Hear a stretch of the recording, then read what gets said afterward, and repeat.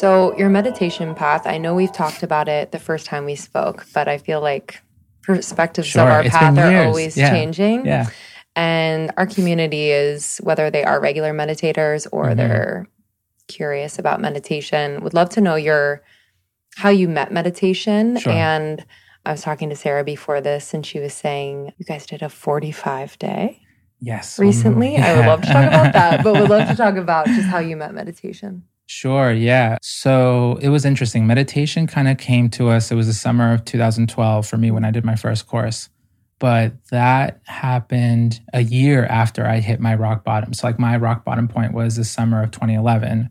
And that's when, one night I just did like way too many different drugs, felt like I was dying, literally felt like I was having a heart attack. I spoke to a doctor later and she was like, yeah, it sounds like you had a mild heart attack. Wow. So could have lost my life that night. But that night, I realized that what had gotten me to that point was that I had been lying to myself. I had been lying to myself about how rough I was feeling inside, how much anxiety I was feeling, how much sadness. And I would try to run away from that by just filling myself with pleasure by going to parties, by drinking, by doing different drugs, by constantly stimulating myself in some manner or another. But when I realized that what had gotten me to that point was lying to myself, I was like, maybe if I tell myself the truth, I can pull myself out of this mess. Yeah. So I spent a whole year just really practicing, I guess my own version of radical honesty, where I'm just really just being super truthful with what's happening inside of me to myself, not necessarily to other people, but just that first step, just what is happening. And instead of immediately trying to smoke or trying to trying to just distract myself in some manner, I would just sit there. I wasn't even meditating. I would just sit there and just feel what I was feeling. And it had a lot of results. But in some ways, it feels like a year later, that kind of, in some way got me ready to do that first silent 10-day meditation course, because it took that sense of presence to a whole nother level, because you're just, it's totally silent. You're there for 10 days. You are not communicating with anyone else. You don't have your cell phone. You're not emailing with you. You're totally disconnected from the outside world, and it's just you and yourself and your emotional history. So, yeah, it was incredibly, incredibly difficult. But to this day, it still is my primary and really my only tool. That's the only thing that I use for my personal growth, and it has just provided tremendous results for me personally. Wow. Can you describe the power and the practice of the 10-day silent meditation? So the 10-day course, when you go in, the first 3 days, you practice what's called Anapana. And that's sort of a concentration practice that helps calm and concentrate the mind, where you're aware of the natural breath. And it's quite difficult. You are breathing all the time, but we're never really aware of the breath moving in and moving out. Sure. So when you start practicing that, it shows you how unfocused your mind is. It's, you may focus for one breath and then already it's thinking about the future or it's thinking about the past. And then after those 3 days, after the mind settles down a little bit, you start observing the body. You start observing the truth that's happening within the framework of the body.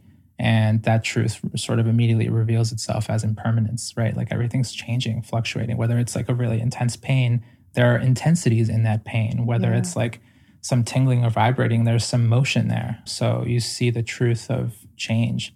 And that truth of change is what allows a lot of that unbinding of that old conditioning in the mind, and sort of creates that that feeling of liberation. Yeah, the sitting with your emotional history is when you say it, I'm kind of whoa, what would come up?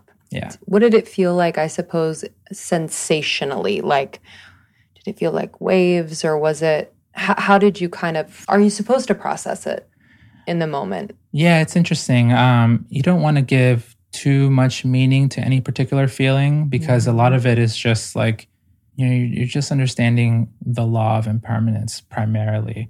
But then at other times you do know that there's just a lot of hard stuff that people have gone through, And I remember for me, particularly when I did that first course, the sensations were rather rough. It felt really physically painful. And it wasn't just the pain of sitting there for long hours and meditating. I would feel just like thick pains like emerging from my back. It almost felt like steel beams like coming out of my back. No I remember way. thinking that specifically. You're like, I hope this is something that doesn't need to be there. I know. I'm like, I hope I'm okay. But like, I was okay. It was just like so much stuff from the past that had been just lodged. Accumulated over time. That's what people don't quite realize, that every time that you react, whether it's like light or very dense reaction, it gets accumulated in the subconscious of the mind. It stays there, and it'll affect how you see the present and how you react when different situations occur. Yes. Yeah. Yes. The body's intelligence has been something that I've been working with related to my intuition, because I found that I will feel intense sensations in my body connected to moments of like high emotion or intense emotion.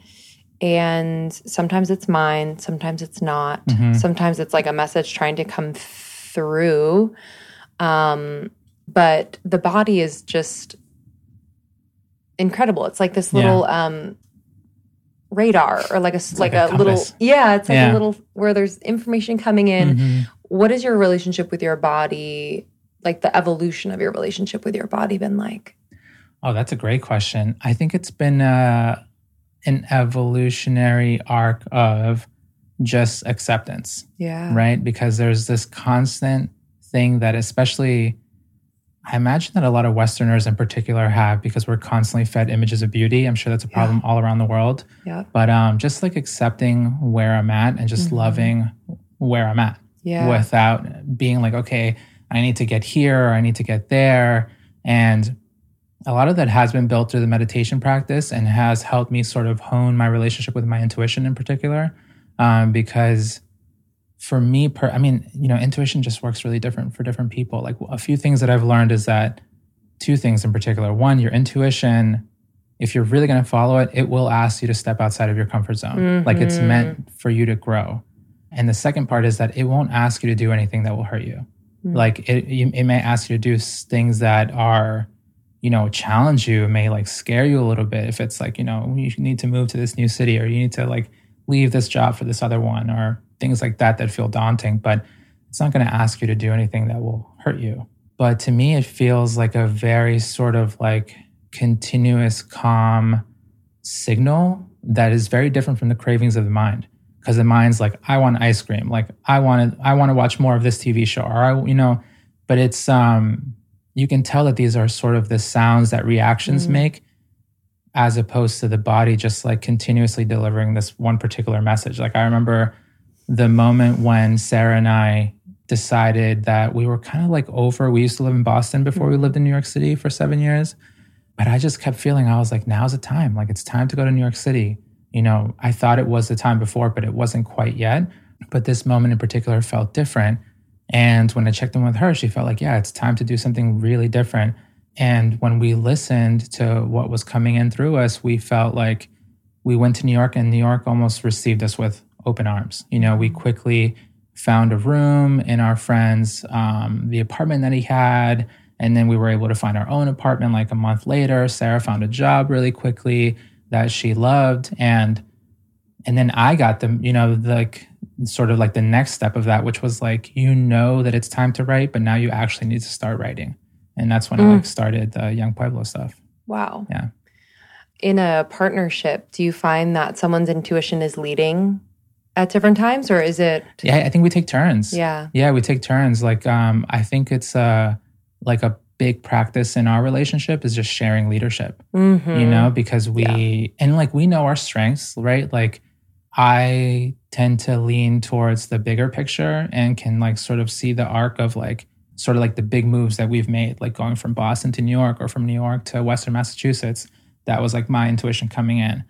But Sarah is more so like, she can deal with like what's happening right now in a way where she's like, we need to get like these things done. And like, these are the things I'm going to do. These are the things you're going to do. And I'm like, okay, boss, got it. Yeah, the sharing of leadership is so powerful, and it just builds that trust. And it feels good to trust the other person to lead. Yeah, because life is immensely complicated, and you can't always be on. Yes. You have to be able to lean on someone, whether that's an intimate partner or friends or a family group. Thank you so much for tuning in to Morning Microdose by Almost 30. We hope you enjoyed waking up. As always, we encourage you to take what resonates and leave the rest. If you enjoyed this trip, tune into the full episode on the Almost 30 podcast. All episode information can be found in the show notes. Make sure to subscribe, and if this becomes a part of your morning routine, be sure to share it with a friend. We have new inspiring doses Monday through Friday. Follow us on Instagram at Morning Microdose, and follow Almost 30 at Almost 30 Podcast. Thanks for listening. We'll see you in the vortex.